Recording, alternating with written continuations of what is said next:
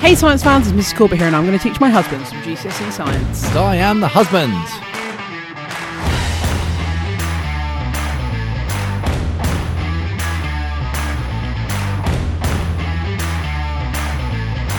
Bonjour, le husband. Right, I can't guarantee that your entire intro was captured there because you just started speaking, but we're fine. We're going now. You held your finger in the air. No, I didn't. I didn't even click the button on the mouse. Oh, sorry. It's all right. Want to start again? Nah, carry on. Okay. They know what you say. It's the best part. It all goes downhill from there. Excuse me. You're excused. Oh, thanks. What are we doing today? Electricity. All right. So we're going to talk about electricity. Shocking. So Come on now. how do I make how do I make electricity? How do you make electricity? Oh, that sounds like a trick question to me, Mrs. Corbett. You have to harness lightning. Well, you can harness lightning. What type of electricity is that? Lightning energy. Static. That's static electricity. Yeah. Oh, okay. So It seems wild to me how much energy there is in lightning. Then we can't get it, can we? We just can't get it. we can. But you can't really get it. If we could get lightning, Oh no. So yeah, lightning happens because of friction in clouds. yeah. So electric charge is a fundamental property of everything. Because if you think about the atoms, Yeah. what are atoms made from? Electrons, And neutrons, yes. protons. Yeah, good. So where you've got negative and positive, there's a level of attraction. Where you've got a large flow of negative, when that discharges and moves, you've got a flow of electricity. Yeah. Electromagnetism. So electromagnetism is generating electricity with magnets. So we basically, when we're talking about electricity, we're harnessing this electric charge that can be found in everything. I'm not gonna lie to you. I find the very concept of electricity really kind of really alien and hard to grasp. It's crazy. You can't see it. You can't. You can only see the. You can't the perceive it in effect of any it. way. You can't hear it. You can't smell it. You can't Yeah. see it. You can't even describe it in any way. Yeah. Let's talk about just quickly before we moved into what we're doing today. So today we're doing components, which is a really visual thing. Okay. So you have to know what the symbols are for all the components before you start this topic. And we're going to have a little test to see which ones you can remember from probably GCSE or primary school. Awesome. But before we get there, I just want to talk about in your house. In your house, we plug things Darling, in. our house. Our house. We plug things in, right? Yeah. What's coming out of that plug socket? Electricity. Yeah. What do you know about that electricity? What do I know about it? What kind of current is it? What There's two types of currents. is there? Alternating and direct. AC/DC. AC/DC. Sure. Alternating current or direct current out of the... Direct. No, direct comes from a battery. It goes one way. Positive to negative, one way. From our plugs, we get an alternating current. How many volts? 42. 230. Okay. And frequency of... All the time. Yeah, 50 hertz, okay? So you need to know that. That's just some facts that you need to know. We're going to come back to those. Anyway, let's talk about the circuit symbols. So you need to know, in this first topic about current, potential difference and resistance, you need to know the names of approximately 16 components. So, Mr. Corbett, You are went you from ready? 8 to 16 really quickly. That's there, because I Mrs. times it by Corbett. 2. I'm really good at that. All right, go on then. Okay. I'm going to... You hold it up. I'm going to describe it and then name it. All right, so what I have here, kids, is I have a line, a circle, then a diagonal line, then another circle. And It looks then like an another open door, doesn't it? line. That is a switch, is what that is. What kind of switch? What do you mean, what kind of switch? A switch. Circuit breaker. Show me the next one. So the next one, an open switch. It's very specifically, you have to say it's an open switch. Right, If it looks like an open door, it's an open switch. If you don't say open switch, you will get no marks. Okay, and the next one is a closed switch. Because it's Perfect. the same, but with the diagonal line straight again. Right, the next one, I've got a T and a plus next to it, and then a smaller T on the other side. That is a battery, Close. a generator. It's half a battery. It's called a cell. Gotcha, Okay, it's a cell, so you have to have 2 cells to make a battery. gotcha. Okay, it's really important to note, can you see the plus next there? I can. But you said bigger T. The higher the line, that is, the longer, the thinner the line, the more positive it is. Okay, that is the positive end of the battery. Okay, and electricity runs from positive to negative. Next one? The next one, you've got 2 of those cells and a dotted line in between them. I'm going to go with battery. That's a battery. All right. All right, this one's cool. This one looks like the kind of symbol you get in a cult or one of those secret societies that they have. We've got a circle, and inside the circle is a triangle and a straight line.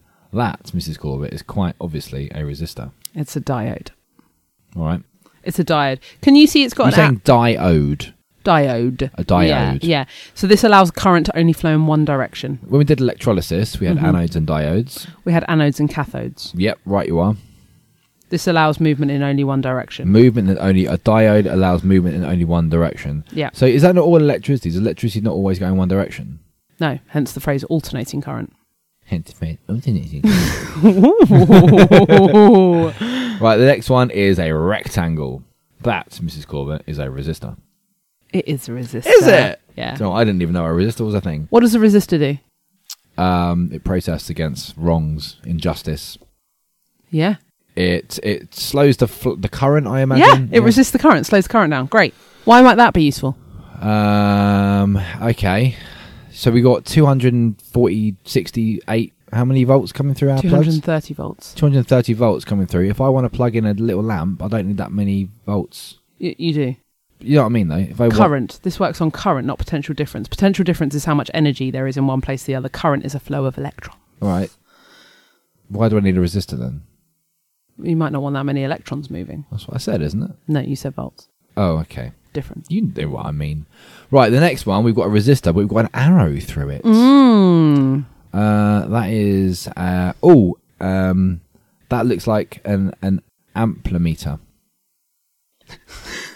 That is a variable resistor. Why might I want to vary the current going into an object? Let's go back to your lamp theory. Because you might want different amounts of electrons going in and out.